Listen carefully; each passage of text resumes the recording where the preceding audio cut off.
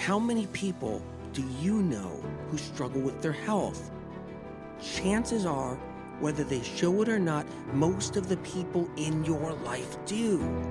And chances are, you're one of them. Whether you're dealing with anxiety, depression, endometriosis, acne, eczema, autoimmune, thyroid, Lyme, brain fog, fatigue, or any other symptom or condition, you're far from alone. Living with symptoms has become the new normal. So no more guessing games. It's time to get answers. Welcome to the Medical Medium Podcast. I'm Anthony William. How did the banana become the enemy? How did the banana become one of the most feared foods in the health world? Or better yet, one of the most feared things in the health world.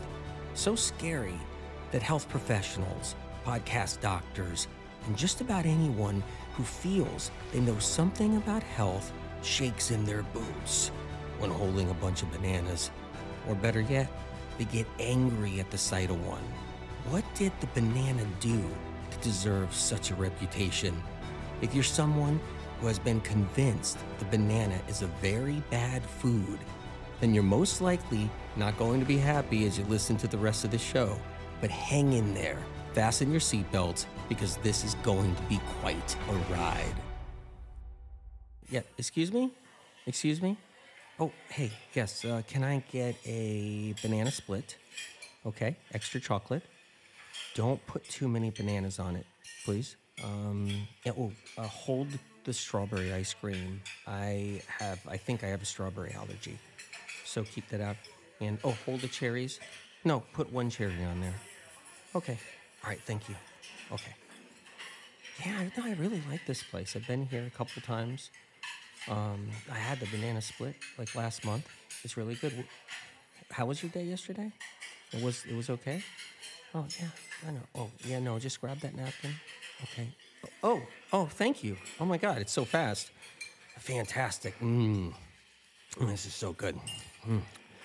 Yeah, this is, ooh. Yeah, this chocolate is so amazing at this place. I just love the syrup, the chocolate syrup. They say it's real chocolate. Yeah. Ooh. I just noticed. I ate 3/4 of that banana already. I don't know if I should have eaten all that banana. Maybe I should have just held. I'll just eat the rest of it. Oh God, there goes my weight. There goes my diet. I'll never forget. It's in the late 1980s. I was in a Japanese restaurant in New York City, and I ordered a dessert that involved a banana. I asked to just have a plain banana, and they said, well, we're not going to really give you a plain banana, but we can try to put the syrup and the dressing on the side. Maybe that would work. I said that would be great, actually. Right? The menu said it was traditional. It was one of the old-time staples of that restaurant for years in New York. And the waiter brought it, placed it on the table, and he looked at me, and he said, this is very, very good for you. He was impressed and happy that I ordered this dessert. And then he said, not too many people ordered this banana dessert since I've worked here all these years. He said, you can count it on my hands. The banana wasn't shunned in that restaurant. It wasn't shunned that day. And it certainly wasn't shunned in the health movement at that time in the 1980s. And it wasn't shunned shortly after that. It took a little time, but it became one of the most feared fruits or foods people can consume, and we're going to go into why. It was the early 2000s. The banana started getting a bad rap. A doctor friend of mine told me about a conference he went to. It was really interesting. I said, what happened? He was all worked up. He said that during the opening of the conference, and there was 500 people there, he said the practitioner that was leading the conference got up on the stage, had a banana in his hand, and threw it as hard as he could against the wall. And the crowd cheered. People were screaming in delight, joy, and happiness. I said, "You got to be kidding. That can't be real." He said, "No, AW, it was real. And it confused me," he said to me. He said, "I started asking some of the other practitioners in the audience and people that were there, like, why was that so great?" And they're like, "Because bananas are terrible for you. They're all sugar, they're fake, they're GMO, they're not real, they're bad for you, they can hurt you, and they can hurt your body in all kinds of ways." He was so confused. I was like, where did this come from? And how come there's a lot of people partaking in this when he wasn't hearing anything about it yet?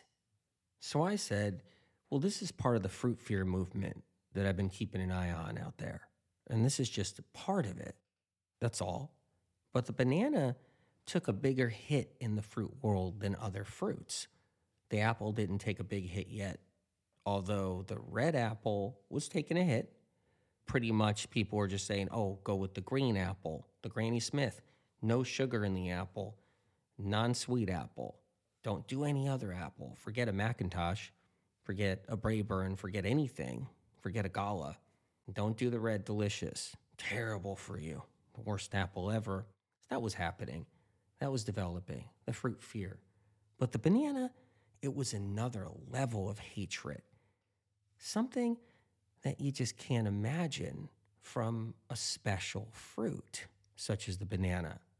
So my doctor friend told me as time went on, other conferences were happening. He attended many of them, and it was the same thing. One conference, they didn't have a wall to smash the banana against, so then the speaker smashed a banana on the floor. The funny thing is, he said that the guy forgot where he smashed it and was walking along all into what he was talking about in his speech, and he slipped on it and went down. And he said the audience wasn't laughing. They were worried about him because he looked like he hurt himself. But my friend was like, it was kind of fitting for the situation. And the reason why it was kind of fitting is because when it comes down to chronic illness and then chronic suffering, the banana is important for the chronically ill, for healing. And here, you got somebody up there smashing it on the floor, disrespecting the banana, and then slipping on it and hurting himself. That's what my friend was telling me. Now, it was this last conference he told me about that was really interesting. So he attended this conference. There were practitioners from all across the land, practitioners from all walks of life, all around the world, all gathered. There's a little over 500 people there. And the speaker brought up a bunch of bananas, not just one banana, a bunch. And the speaker took a sledgehammer and smashed the bunch of bananas, and the banana kind of splattered everywhere, all over the place, and the audience went wild. They felt like they were being validated, that the banana seemed to have harmed them all. You would think that the banana somehow was this enemy that was harming people. But in this conference, as he was listening to the speakers, he realized it really came to fruition that they didn't know what caused chronic illness. And this is why he was even talking to me, because we had answers. And he said that it dawned on him in the entirety of the whole thing that they didn't know why anybody was sick, because chronic illness was rising at this point in the early 2000s. Neurological symptoms were rising. No one had answers. But here they were smashing the banana. And then when you listen to every speaker talk, it was information that kind of just slipped through your fingers, and it wasn't helpful for his patients, really, because his patients were the chronically ill, really sick, and anything they had to offer wasn't really enough for how sick his patients were. And then he realized that most of the practitioners there in the audience, because he was speaking to many of them, weren't working on sick people like he was. They weren't working on people that were bedridden, where their body was burning and on fire. Every single joint hurt so bad they couldn't move. They're wasting away. losing all their muscle and atrophying. They had pain everywhere on their body. Their eyes burned, their tongue hurt, their jaw hurt, their neck hurt, vibrations, restless leg insomnia. They were battling severe neurological chronic illness. They had seizures and tremors and shakes and all kinds of different varieties of fatigue. And he was watching the speakers on stage smash the bananas during these conferences, but yet they didn't know why anyone was really sick. They just talked about how eating better will help you. They talked about random things in that area. They talked about adrenal fatigue, which really wasn't what his patients were dealing with. They were really sick. And so he came to the conclusion that these are health experts and they're there and they're tearing something down they don't understand. And that's when the light bulb really rang in his head, because he thought all the other doctors out there and practitioners were battling the same real sick people's illnesses, helping to try to save their lives. And he realized it doesn't really totally work like that out there. And real sick people usually just disappear in the woodwork. They just float away somewhere. They just never get seen anymore or heard. They do their hospital visits and emergency room visits. They eventually just disappear to the wayside and fall away. And these conferences, they weren't talking about the real chronically sick, but yet they were destroying something that the chronically sick needed to really move forward and heal. So why would the banana be so good for somebody who's sick? So let's go into chronic illness for a little bit here. If someone's suffering from a lot of mystery symptoms like aches and pains, ringing in the ear, vertigo, dizziness, brain fog, that's a mystery all on its own. Brain fog, different levels of fatigue where you feel like you have sandbags on your feet, sandbags on your legs, and your body just can't push through. You feel like you're in water and you're swooshing around and you can't push through because you got water in the way. You feel swollen, lymphedema is going on, mystery symptoms, aches and pains, migraines, vibrating eyes, burning skin, tongue burning, gums burning, teeth hurting, jaw hurting for no reason. And that's just naming a few, never mind neuropathy and neuralgia, and then psychosis, anxiety, bipolar, severe depression, all mystery, all neurological symptoms. So why would the banana even be remotely helpful for any of that? Because the banana possesses something. It's very important. It possesses an antiviral compound. That's the ticket. That's the winning ticket right there. That's it. Antiviral compound. And bananas contain more than that.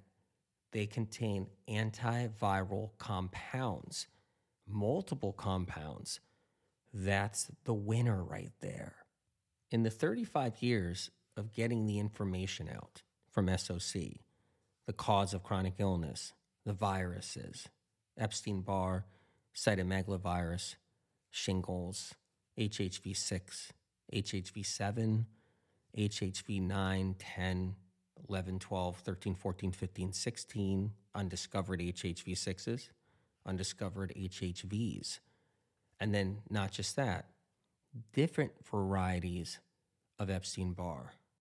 Herpes simplex 1, herpes simplex 2, different varieties of those viruses, different varieties of shingles, over 60 varieties and growing of the Epstein-Barr virus. 35 years of teaching this, by the early 2000s, still wasn't out there enough yet. So people still didn't know why people were suffering, why patients were struggling with these chronic symptoms. So even though I told thousands and thousands of people and hundreds of doctors, the word still wasn't out there enough yet. And that's one part of the problem. People didn't know that viruses were taking people out. What that means is, and I don't mean taking them out where dinner and a movie, viruses were making people bedridden, giving them a lot of struggles, even on mild levels, a little bit of anxiety, a little bit of depression, some aches and pains, a little bit of fatigue, and then a bout of Hashimoto's. Even on that level, it was hurting people. But that wasn't known enough. And that's one part of the problem. The other part of the problem is food science. Food science was in its baby stages, infancy, and it still is now today. That's the sad part. And food science back then did not know about antiviral compounds in foods. Food science today doesn't know about antiviral compounds in foods. But food science back then, even worse. Now, I'm not going to insult you here and say the banana is high in potassium, and that's good for you. A bunch of you guys might be like, oh, potassium's bad. No, I'm too high in potassium. I can't have a banana. Or, hey, no, potassium's good. I'm kind of low in potassium, my doctor says. But before we even go into the potassium thing, I'm not going to insult you on the basic nutrients inside the banana because that's not where the money's at. The money is in the antiviral compounds, all the undiscovered stuff. That's where the gravy train is for your healing. That's where your immune system benefits and survives through the bashing of these viruses. It's because of these antiviral compounds that food science doesn't know about and science research doesn't care about. It's those antiviral compounds that help people fight the viruses, and neither did any of those people in the conferences know this back then, nor do they even still know now. And yeah, millions of copies of medical medium books have gotten out there in the world talking about how viruses create autoimmune, how viruses cause chronic illness, but more than that, in depth, details about how the viruses work, what foods the viruses feed on inside the body, what kind of toxin the viruses release, like the neurotoxins. How does the toxin affect the nerves? How does it affect the brain and the organs? How do the viruses sit dormant inside the liver? How does the liver get stagnant and sluggish because of these pathogenic viruses? And how does someone suffer and why and how it works with their suffering? Like what makes a pain and an ache? And how come it takes so long for people to heal when they don't have the right tools? All these details, they all matter, including details on the vagus nerves, how they work, how they create symptoms when they're inflamed, what makes the vagus nerves inflamed, what makes the trigeminal nerves inflamed and the facial nerves and the sciatic nerves, and then details on protocols to move people forward who are suffering from all this. Not to mention all the early information about the toxic heavy metals, what they cause, how they involve the brain and nervous system. And it takes more than just knowing the word Epstein-Barr. It takes an understanding of how it reacts in the body, how it's dormant, how it awakens, the different stages it goes through, what symptoms it creates, how it creates and produces a neurotoxin, byproduct and waste, and how it can bring somebody down, and how it could be more than one virus. All these are the details that matter, that make or break somebody's healing and then moving forward. Simply the word Epstein-Barr just isn't enough. Why does this all matter? Because the banana is antiviral. It has an antiviral compound and compounds that actually conflict, confrontate, hurt, knock down, diminish the virus, the Epstein-Barr virus, and other viruses too. Those antiviral compounds, they do something. Viruses are allergic to them. Viruses don't like antiviral compounds. And as the popularity of the banana diminished, declined, the popularity of chocolate rose, and rose. And how did the value of chocolate rise as far as good for your health, a healthy food, plant medicine, a medicinal food? Through money. All about money and the dollars, the investments, the investors into it, because it's an easy hook for someone. It's addictive. No one's going to stop eating chocolate. People will eat chocolate till the day they die. And because of that reason, it's an easy sell.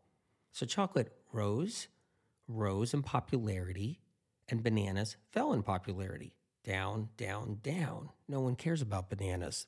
They care about chocolate, though. You go into the health food store, you want to grab that chocolate bar, cacao nibs, or whatever it is you want to grab. It's that chocolate high. It's that caffeine high. But here's what goes wrong. As the chocolate got popular because its medicinal properties, so they say, the immune system weakened in a lot of people because caffeine jacks up the adrenals, causing adrenaline to flood. Flooding adrenaline from caffeine lowers the immune system. Then viruses jump up and move up. This is why chocolate can activate somebody's herpes simplex 1. They're cold sore. Chocolate will actually activate that virus and give somebody a cold sore on their face or on their lip or in their nose. It's chocolate that triggers viruses because of all the caffeine, lowers the immune system, cranks the adrenals up. So chocolate's getting the up and away approval for everybody in health. Bananas going down, down, down. Meanwhile, the banana has the antiviral compounds to defend somebody from their herpes simplex 1 cold sore. Meanwhile, chocolate sales have gone up, up, up, higher than they have ever been in history. Banana sales down, down, down, lower than they've ever been in history. Why? Because chocolate gets you high, bananas put people in fear. That's why now. But a head scratcher is chronic illness is going up, up, up, up. Banana eating, down, down, down. Chocolate eating, up, up, up, up. Chronic illness, up, up, up, up with it. Now, if this was close to a perfect world, science and research would get grants for up to $250 million, get a group of scientists together, get some labs going, and find the antiviral compounds in bananas. Then isolate them. Then maybe offer that to the pharmaceutical community to create something with those compounds that people can take instead of a lot of the junk that they do give out. Sounds like a great idea, doesn't it? I'm in my happy place right now. Aren't you? This is an amazing idea. We can do this. No, not. Nope. It's never going to happen. It's not going to happen in our lifetime. You can die and come back 10 more times. It's still not going to happen. If you think science and research is going to take $250 million, invest that into finding an answer out of a banana. Here, let me help you take those rose-colored glasses off. There we go. I'll put them down right here. How come I don't sound so hopeful? Well, think about this. Millions of people are drinking celery juice right now, all around the world. They're healing. It's moving the needle for so many people when something else couldn't or everything they tried couldn't. That's something to think about. And millions of people are not only drinking it, every single model, every single actress almost just about in LA is drinking celery juice. It's keeping their acne at bay. It's helping them with their fatigue. It's helping them with their skin problems, their headaches. It's helping them with their UTIs and cold sores and hair falling out. It's keeping all of it under control, of course, while they're doing other trendy things that aren't helping them. And with all this, science and research won't go near the inner workings of celery juice. And what about all the influencers that are drinking celery juice? And then the tens of thousands of healing stories with the celery juice. If this hasn't prompted a full investigation to what's inside celery juice, what will? What will on this planet? Maybe planet Mars might have an investigation before they do it here. Maybe some humanoid or alien that's living underneath the sand and planet Mars comes out of the sand, grabs a celery stick, and starts to analyze it. That would probably be a better shot and a better chance than what we have here right now. Instead, they got a full campaign to crush celery juice, write bad stuff about it, talk bad about it, tell doctors to talk bad about it, get people confused, hide it, get rid of articles that were done by media about celery juice originally during the earlier days, 2018, 2019, and kind of make them disappear. You can't find them anymore. They'll do anything they can to make it like just die out and go away, and still teach dietitians to tell people you're better off eating a celery stick. And yet they can't stop people from drinking it. Celery juice has become the dirty secret in the trendy world of health, along with too. But it's the dirty secret. People drink it every day and they hush, hush, hush. Let's face it, food science of the day now is novelty. It's fake chivalry. It's fun facts crap. Everything that doesn't matter when it comes down to medicine, like what's the medicinal factor? What's really in there? What's special about this food? What's in there that battles against something that's critically needed, like viruses? What medicine exists inside of there? They don't care about that. Doesn't matter. That's not their concern, because we already know how it works.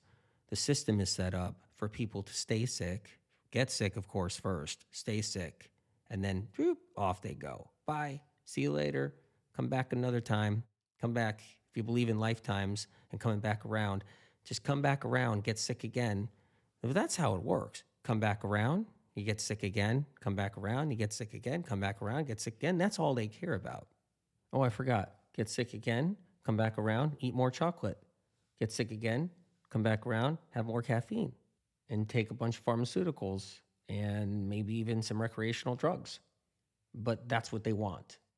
Everybody wants to live their best life. They want the best for themselves. They want energy. They want vitality. They want freedom.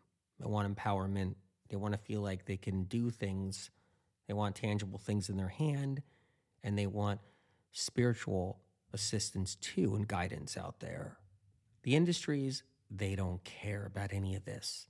They don't care about your best self. They don't care about your empowerment. They don't care about any of it. They know, the evildoers know that if you're sick, you lose all that. You start losing it, and end up living your best life. You don't become your best self every second because you're battling a lot of chronic illness. You're battling all kinds of different situations and stress and other factors.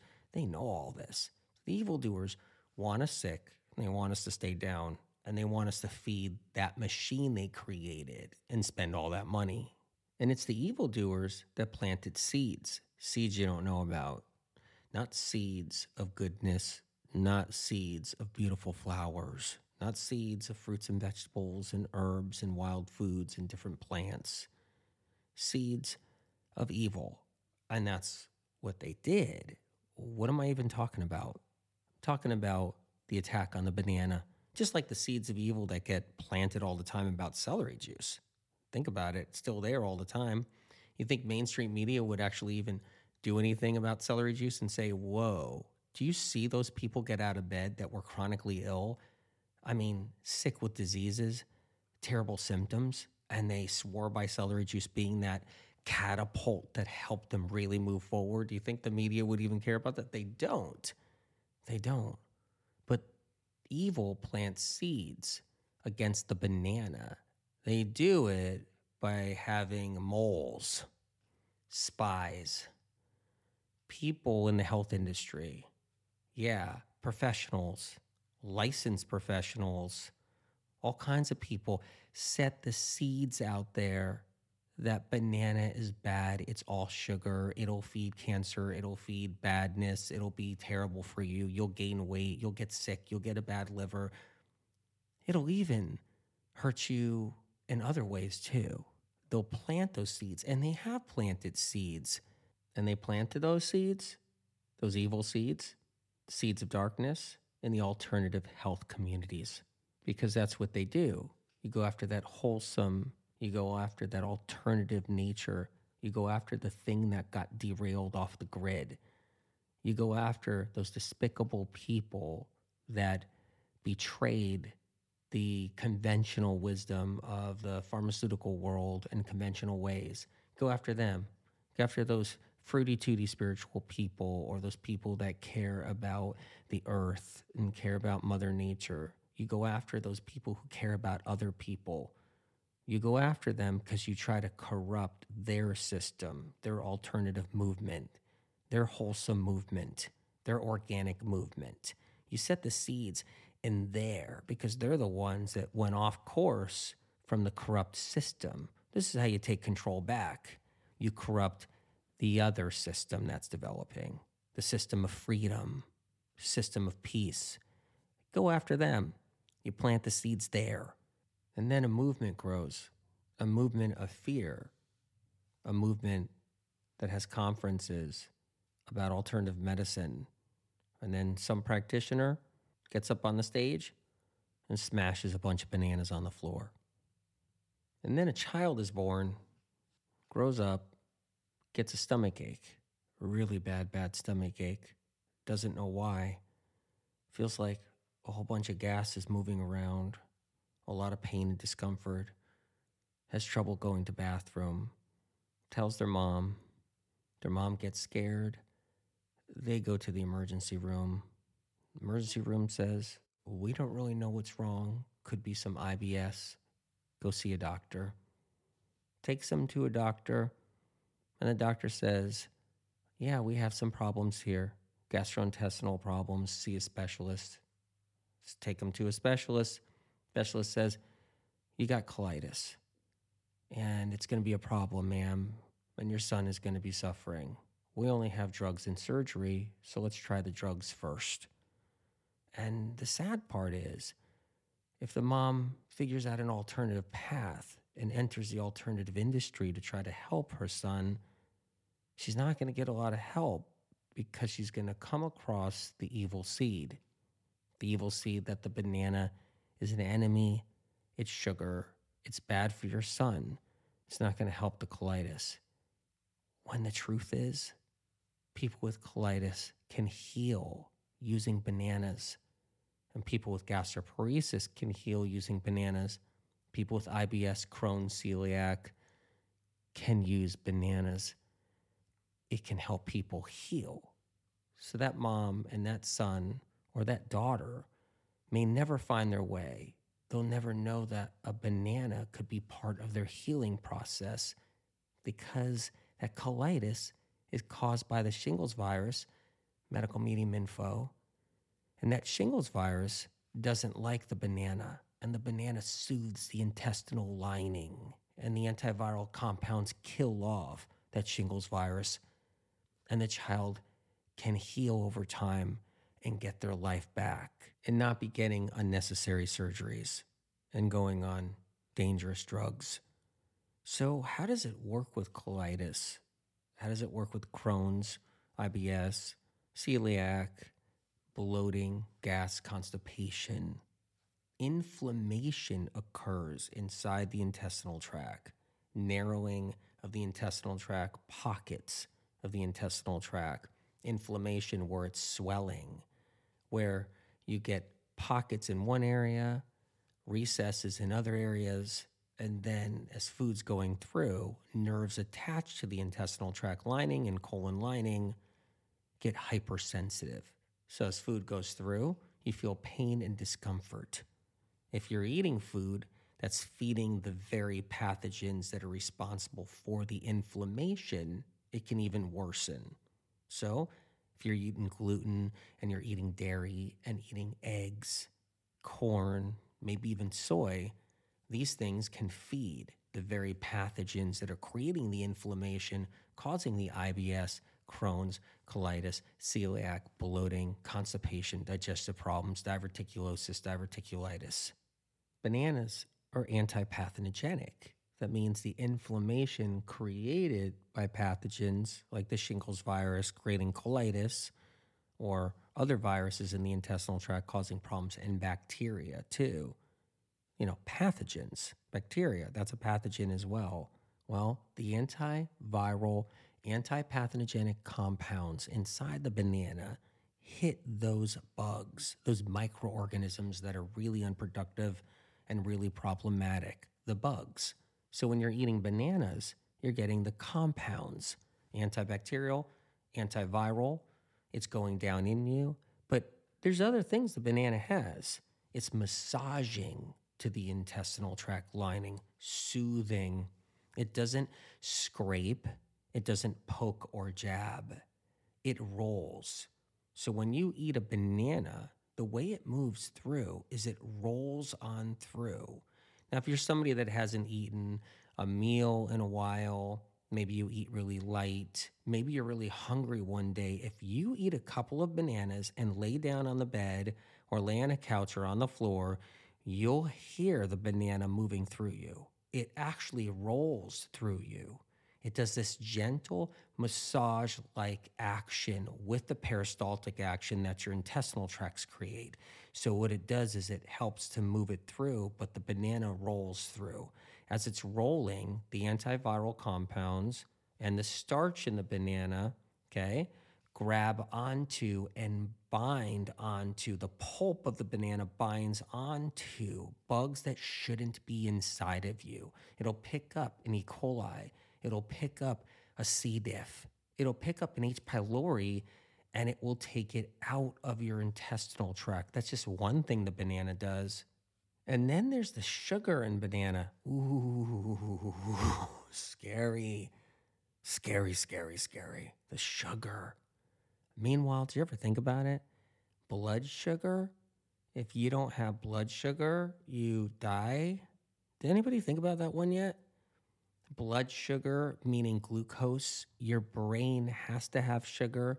Did you know that in 5 seconds, your brain starts to die if it can't get glucose? Glucose, not protein. If protein doesn't get to your brain doesn't die in 5 seconds. It's not fat. If fats don't get to your brain in 5 seconds, your brain dies. No, your brain lives. If fat doesn't get to your brain lives. It's glucose. That's the one that if it doesn't get to your brain in time, within 5 seconds and 10 seconds, your brain starts to actually die. It's not like, well, you got to get fat to your brain within those 5 and 10 seconds. If you don't get fat to your brain, then your brain's going to die. Actually, no, not at all. It's not about fat or protein getting to your brain or other things either, too. It's just glucose. If it doesn't get there, your brain starts to die. So we have to get our sugar from somewhere. It has to come from somewhere or your brain dies. So where's it coming from? Because it has to come from somewhere.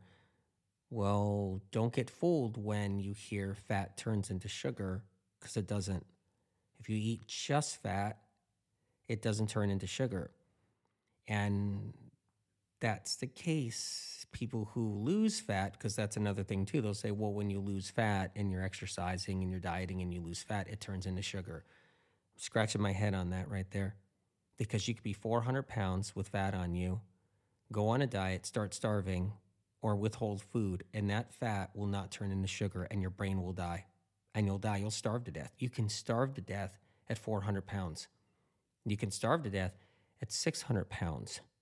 If you take away food from somebody so they're not getting glucose to the brain, the fat on their body as it's dissolving will not turn into sugar and enter the brain as sugar. They will die and starve to death. So then you might be saying, well, that's not true because you can eat avocado every day and it's all fat. No, an avocado is sugar too. It's a fruit. It's a fatty fruit, but that's only one component. It has sugar in it as well. So it's not like you're eating an avocado and you're only eating fat. So say somebody goes on an avocado diet only where it's avocado every day. They eat a couple of avocados every single day and that's it. And they're like, well, I'm surviving. I'm getting obviously sugar. I'm functioning. I'm living my life. You're thinking you're getting sugar because the fat's converting into sugar. But no, an avocado is a fruit that harbors sugar. So you can actually eat the avocado, get sugar from the avocado, and function. That's why the keto diet of today is not a keto diet of yesterday. The keto diet today is not keto. You don't go into ketosis. You can't go into ketosis if you eat a nut, because the nut has sugar in it. Nuts and seeds have sugars in them, so you can't go into ketosis. So the ketosis diet today has cucumber. There's sugar in there in the cucumber.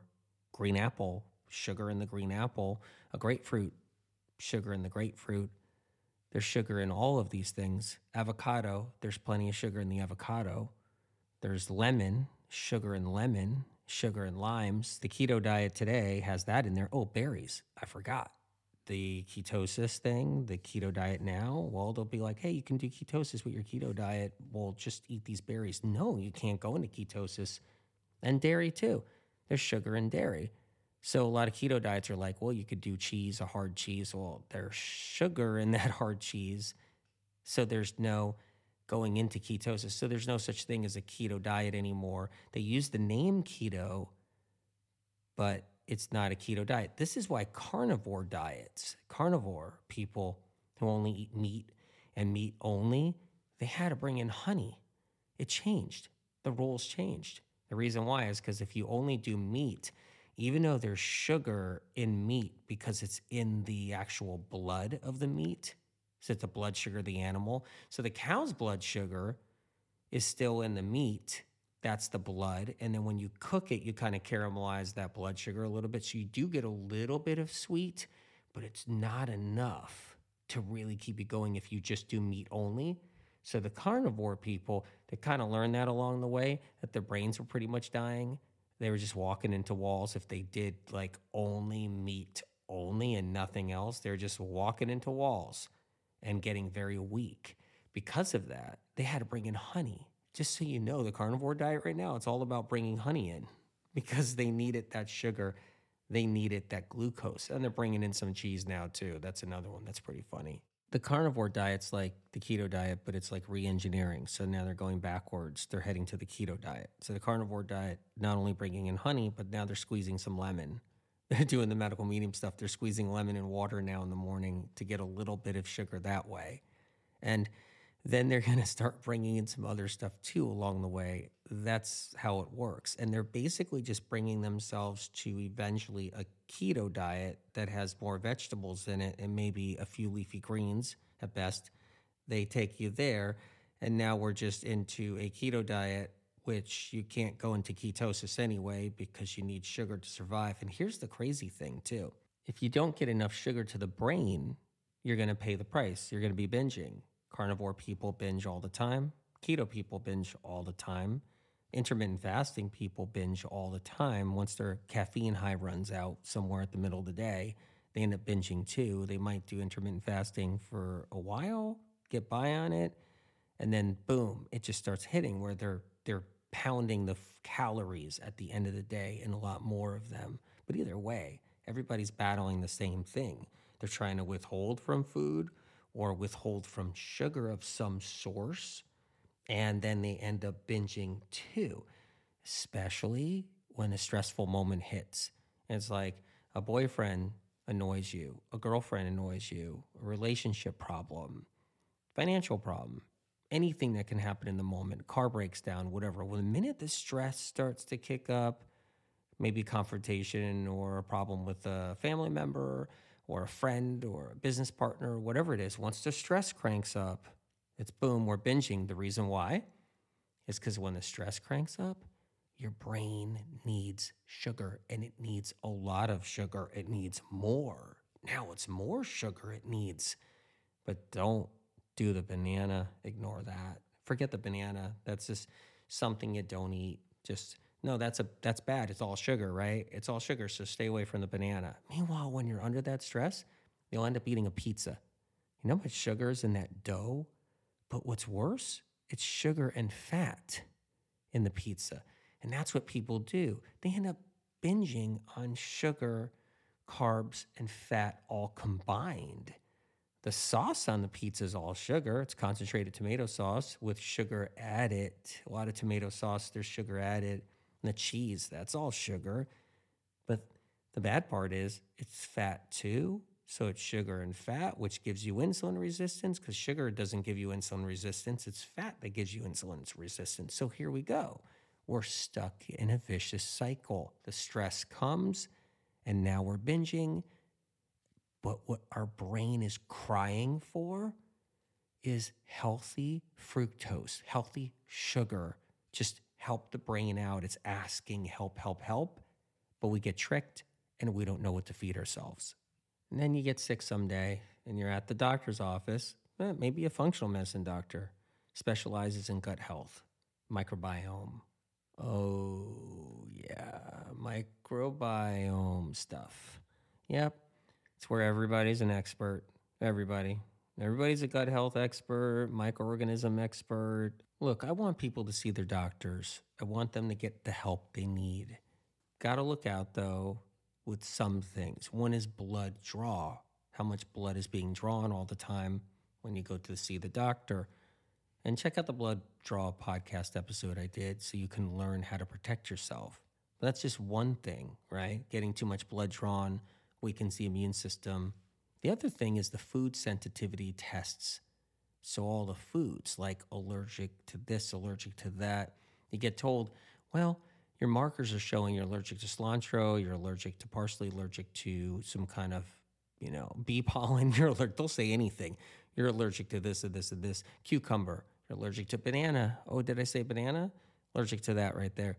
And they'll just keep on going, and then you don't know what to eat. So that's another thing too. The last thing they will tell you to eat, no matter what diet protocol they offer, will be banana. I can guarantee, unless you got real lucky, I can guarantee a gut health doctor will never offer a banana. If anything, they might say, make sure you eat your banana green, which is the worst advice I've ever heard ever. They'll be like, eat your banana green. You just peel it. It's rock hard. Throw it in a blender. Just have it green where it's unripe so there's no sugar. Well, that's a nightmare. Great way for constipation. You can't eat unripe fruit. That's a great way to irritate the lining of your intestinal tract because it's just going to sit in there like a hunk of lead. But that's the advice they give you if they do let you eat a banana. So they'll take a look at your stool, look in there and be like, oh, wait a minute, there's some yeast in here. And oh, there's something else in here too. You got to look out. So we're going to need a concoction for you. So go on these pills right here. Go on these powders. Here's some clay. Here's some charcoal. Here's some whatever. And then now you're irritating your lining because that's not fixing the problem. It's an irritant, and that can happen too. So gut health powders, gut health concoctions can be really rough, harsh on the system. It's another thing you have to look out for. And then the prebiotic, not just the probiotics they're just going to load you up with. So you'll be leaving with a bunch of probiotics. Like, okay, I got, 4 different probiotics here. Probiotic this, probiotic that, blah, blah, blah, blah, blah, blah, blah. And you're just walking out of there with all the probiotic. And then they'll even be like, oh, here's a prebiotic formula too, as if the prebiotic formulators knew what was a prebiotic and what really works and doesn't. They don't know. They don't know what happens to food when they drop it in your gut. Like, there's no research in science that can determine what happens to food the minute it went into your mouth, down into your stomach, and getting digested.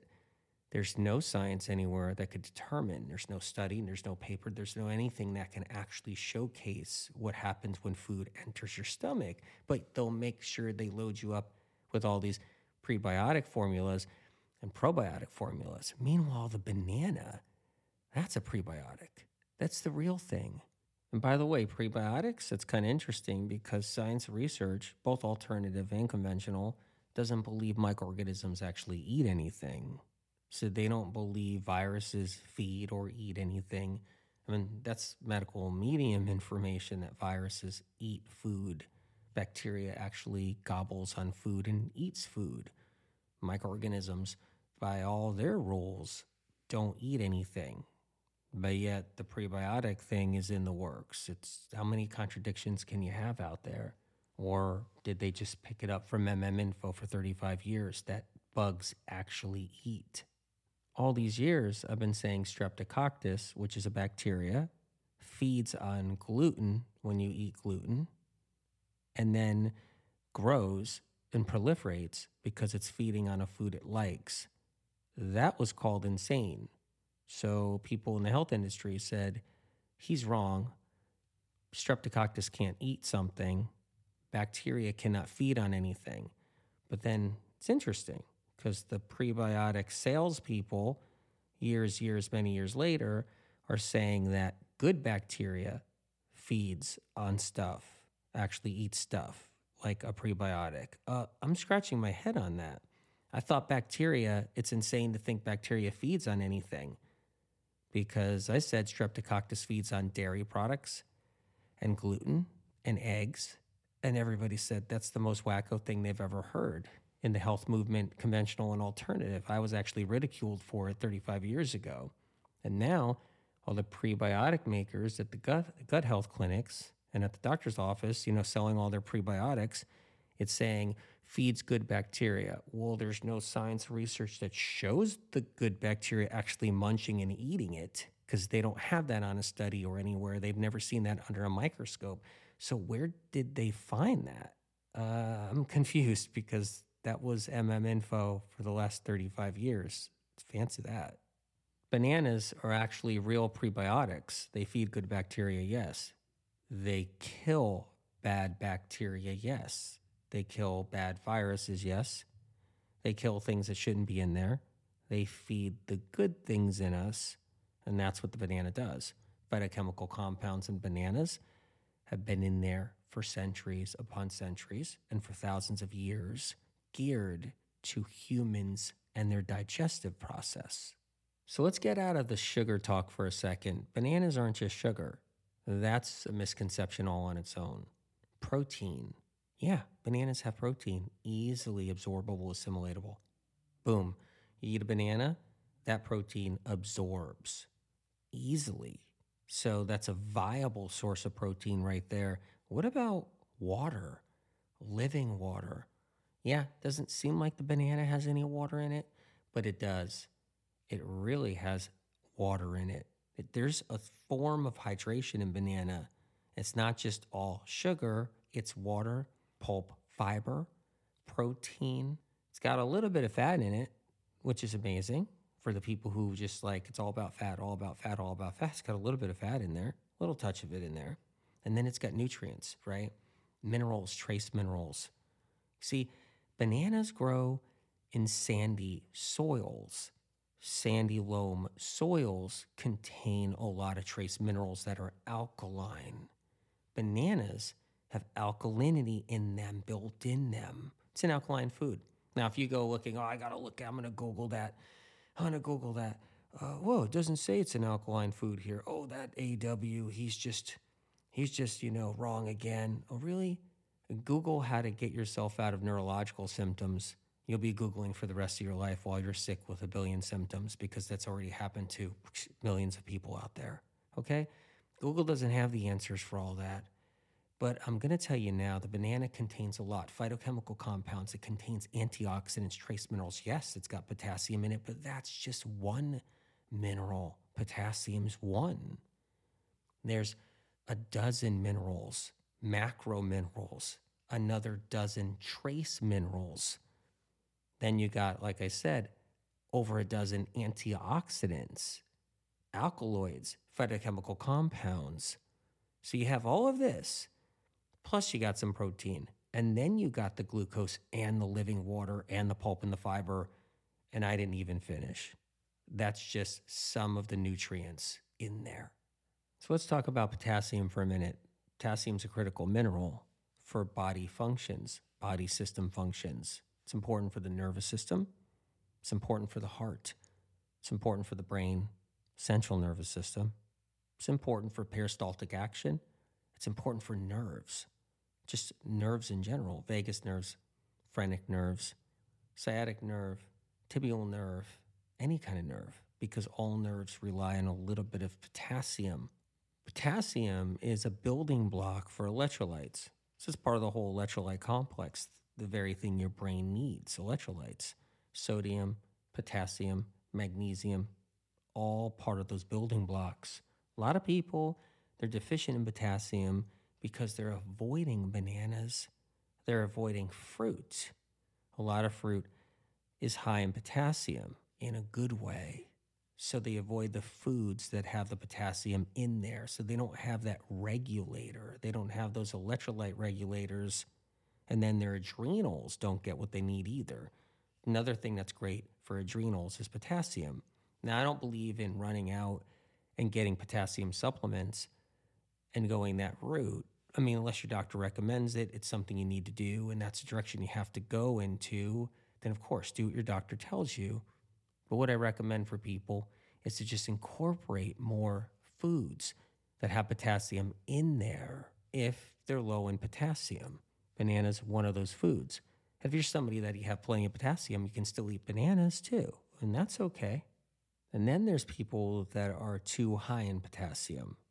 Well, one way to bring that potassium down naturally is to get the fats out of the diet. The reason why they're so high in potassium, their liver is overloaded, it's more than stagnant and sluggish, and their blood fat is too high. So much blood fat's happening, they're getting the insulin resistance, so their pancreatic hormones are off, insulin resistance happening, adrenals are off, adrenals are flooding in the system continuously, and then the potassium gets trapped within the fat in the bloodstream. They go get a blood test, they're really high in potassium, they're confused, but really, they just need to lower the fats. And chances are they're eating too many like chips and treats and snacks, lots of packaged food, really salty, high in potassium too, because of what the foods are, a lot of snack foods. And they're kind of binging on that periodically, and they're high in fat as well. I noticed that the people who are really high in potassium are also eating a lot of chocolate, which keeps the adrenaline running all the time, the caffeine addiction causing the adrenals to flood, like all that caffeine does that, and all that adrenaline surging.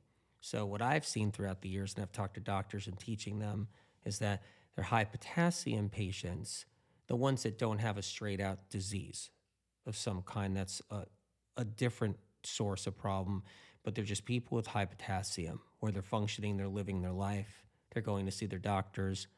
Everything's not perfect with their health. They do have some problems, but they're high in potassium. And I've talked to doctors about that and said, look, try to really monitor what they're eating. Have them do a little food journal. And what you'll find is they're doing a lot of high fat foods, a lot of snacks and treats, a lot of chips, packaged foods, or they're just cranking the chocolate and the caffeine, and their adrenals are so out of balance from pumping so much adrenaline from the caffeine highs up and down all day that their potassium's staying jacked up. Let's talk about mistakes. What kind of mistakes? Banana mistakes, like eating them at the wrong time, like the wrong way. So, what does that mean? Don't eat a banana overripe.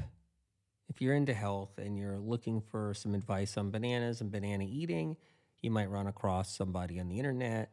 It could be anybody, and they seem like they're an expert, and they'll tell you to eat the banana when the skin is brown. Problem is with that, it's fermenting. It's already getting fermented. It's overripe, and chances are it's turning into alcohol.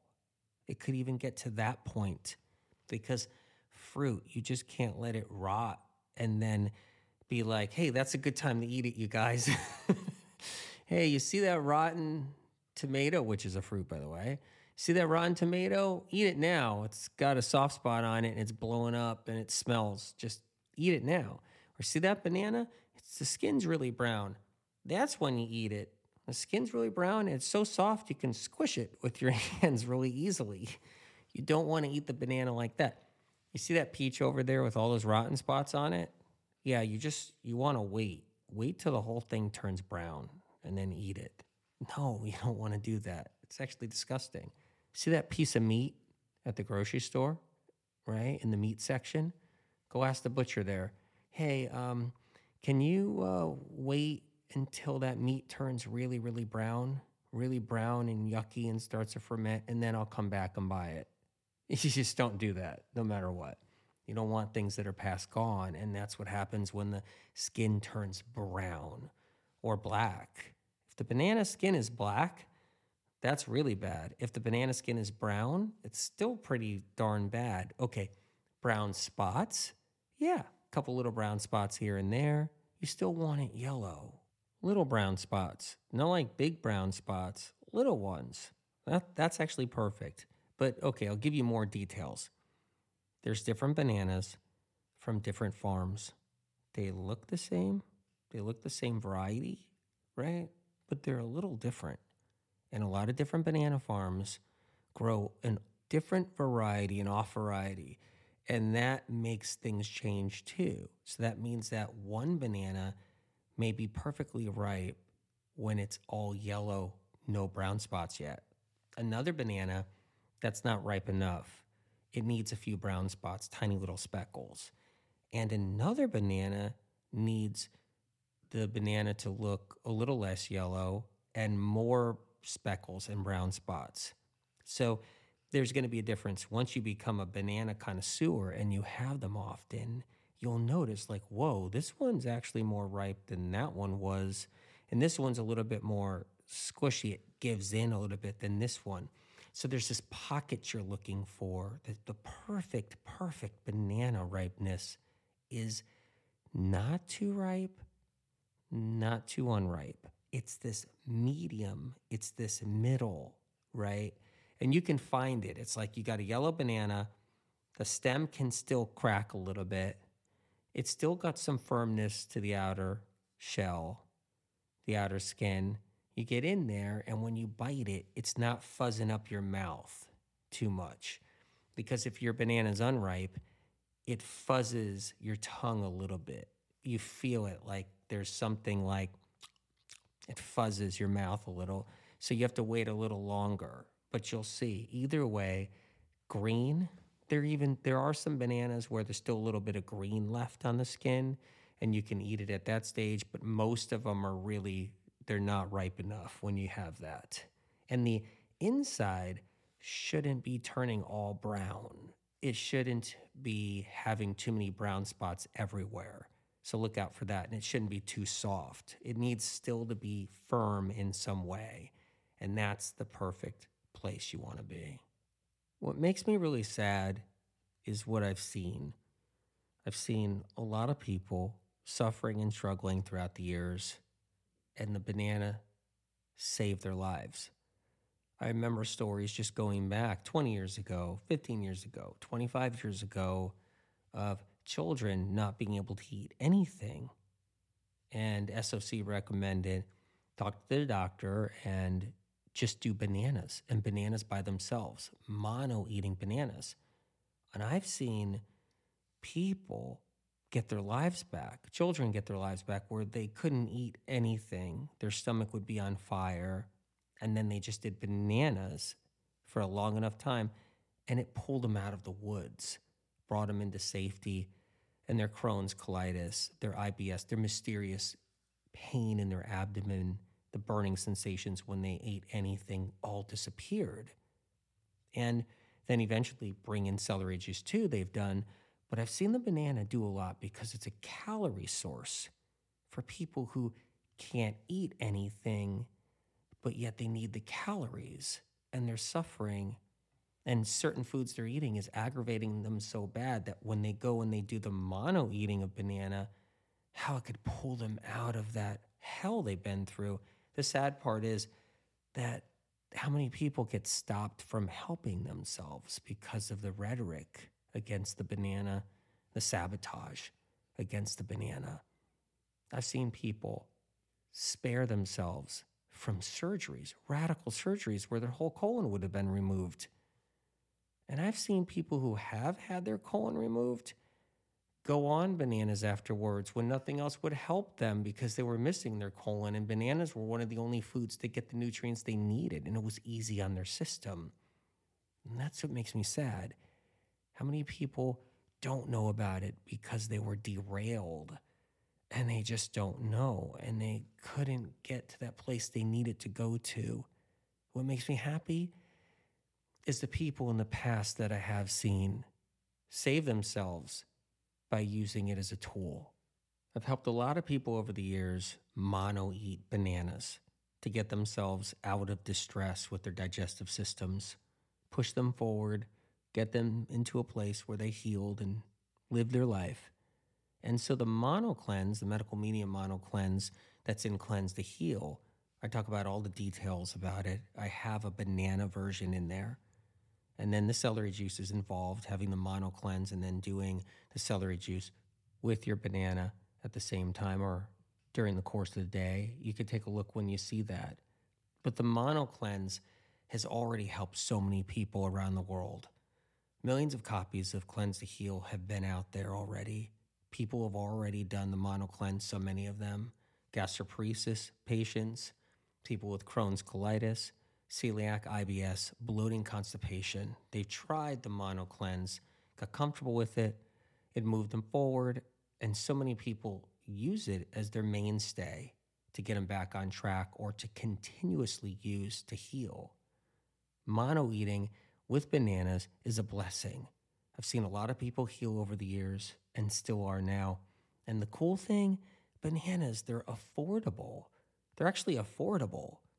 Now, if you have real distress with your intestinal tract and you're really struggling, then maybe don't do so much frozen banana. You just try to do them fresh, and you do the fresh bananas, the mono eating. But of course, you could do frozen, but it's something that you should see. There is a difference between frozen and fresh. Frozen's great. I love making banana ice cream. I can live off of banana ice cream. It's incredible. And I have people that have IBS using banana ice cream. I have people who have Crohn's and colitis using banana ice cream. But you'll see you might be one of those where you like it fresh and it seems to kind of settle in your system without being frozen. And then you might be one of those people where you only can eat it frozen. That's another thing too. So what I'm saying is there's two ways about it. I have people that have digestive problems that can only eat it frozen. That's the only way it feels good and it's easy on their system. And then there's people where the only way it's really easy is not frozen. So you just have to find the one that you like the most or a blend of both. I recommend picking up Cleanse to Heal when you can at the library. You can get it for free at the library. Of course, you can find it on Amazon. But I recommend looking into that book and seeing the different options because it's not one size fits all. You may be somebody that may be able to do the bananas in one way. Somebody else may be able to do them a little bit in another way. But take a look. The details are in there, and they're really important. One more thing about the ripeness factor. It really is important to make sure they're not overly ripe, where they're too soft, too squishy, skin's too brown, because that tends to give some people a bellyache because it's fermenting. And fermented foods can give a lot of people who have digestive trouble bad belly aches, but that's normal with all fermented foods. You may be somebody saying, well, that's weird because I thought fermented foods are good for people with digestive problems. That's unfortunately misinformation. People with real digestive problems, like the real thing, fermented foods are just god awful for them and create more and more problems with their digestive tract. And fermented food releases alcohol and gases and causes other trouble. So that stands for all foods that are fermented. All fermented foods, you got to be cautious if you have digestive problems. So you don't want the banana to go fermented and go like overripe like any food can. It's not just a banana I'm talking about. And then you don't want it underripe because it gets pasty when it's underripe. So the people who recommend out there, certain like podcast doctors or somebody will say, oh, you want the banana where it's green and hard as a rock, and you put it in your blender with this cacao powder, and then this stuff I sell, and this stuff I sell, and this stuff I sell. That's what they usually do. That's a nightmare. If someone has a digestive problem, like a real condition, and they do it that way, I feel so bad for them. They're going to be either crapping their brains out or constipated or in agony and distress or hugging their toilet or up all night, rolling around in bed, or just miserable. Terrible advice out there. Terrible advice. So be careful. You don't want a banana underripe where it's not ripe at all, and you don't want a banana overripe where it's fermented. A great way to eat bananas is in salads. So having bananas in your salads of leafy greens like spinach and cucumbers, spinach and lettuces, a little bit of kale, maybe some microgreens, maybe some sprouts, and then you chop up your bananas, throw them on top of your salad, squeeze a little lemon on your salad. That's just a great way to have bananas. If you're somebody that likes salads, you are used to eating leafy greens, you're used to eating lettuces, that's just a really cool way to eat them. But don't put fats in those salads. Like don't throw a whole bunch of tuna fish in that salad. Don't throw some salmon in that salad. Don't throw things like that in there and then put your banana in there. You can do avocado with banana, but that's fat and sugar. It's not the best combination, but it's if it's something that you're eating, I'd rather have you eat that than something else that's not good. So you can always do something really tasty and fun, and that's one thing. But bananas and salads, that's a great way to eat bananas on their own, just like that. Now, when it comes down to the heavy metal detox smoothie, the medical medium heavy metal detox smoothie that millions of people are doing around the planet right now to get the metals out and do their healing, well, there's bananas in that heavy metal detox smoothie. The reason why is for the glucose factor. That glucose in the banana is a critical needed glucose to transfer and travel nutrients to different areas of the body. So this is why it's critical. Nutrients that are in your heavy metal detox smoothie, like all the things that are in there, those nutrients to get metals out of the body travel through the pathway of using glucose. And that's why the bananas are in the heavy metal detox smoothie. They're there to capture nutrients and bring them places throughout the body. And that's what makes the heavy metal detox smoothie powerful. It's part of it right there. It's actually part of it. You can still do the smoothie without the bananas. If you need to do an option, throw mango or something in there. I talk about that in Cleanse to Heal. But that's why the bananas are in there to begin with. You always bring me to this place. I know. Yeah. I'm not in the mood for banana split right now. All right. I'll order. Just want to make you happy. Excuse me? Can you bring me like a bunch of bananas instead of a banana split? No? You guys only sell banana splits. Okay. What about just a bunch of bananas? Chocolate sauce? No, hold the chocolate sauce, hold the peanuts, hold the ice cream. I would just like a bunch of bananas. Is that okay? You will? Awesome. I actually like this place. When we see the banana of the past sitting in an old tin lunchbox, browning by the minute, did we ever ask ourselves, how did the banana really get here on this planet after the earth started cooling down and life spawned? Where did the banana plant come from? Was it God? Was it just the earthly mother and her gift? Was it just something that is born out of rock and clay? Was it a frozen asteroid traveling through time and space that was packed with seeds, flew into our atmosphere and exploded, spreading seeds all over the planet? Was it an alien race delivering the banana down to this earth so there was food for the humans to survive? Did the banana arrive here along with humans, maybe even under God's direction? Was it all of this? Some of this? And how old is the banana really? 3,000 years old? 10,000 years old? 100,000 years old? 1,000,000 years old? And how lucky are we? Blessed are we to have access to this mysterious gift?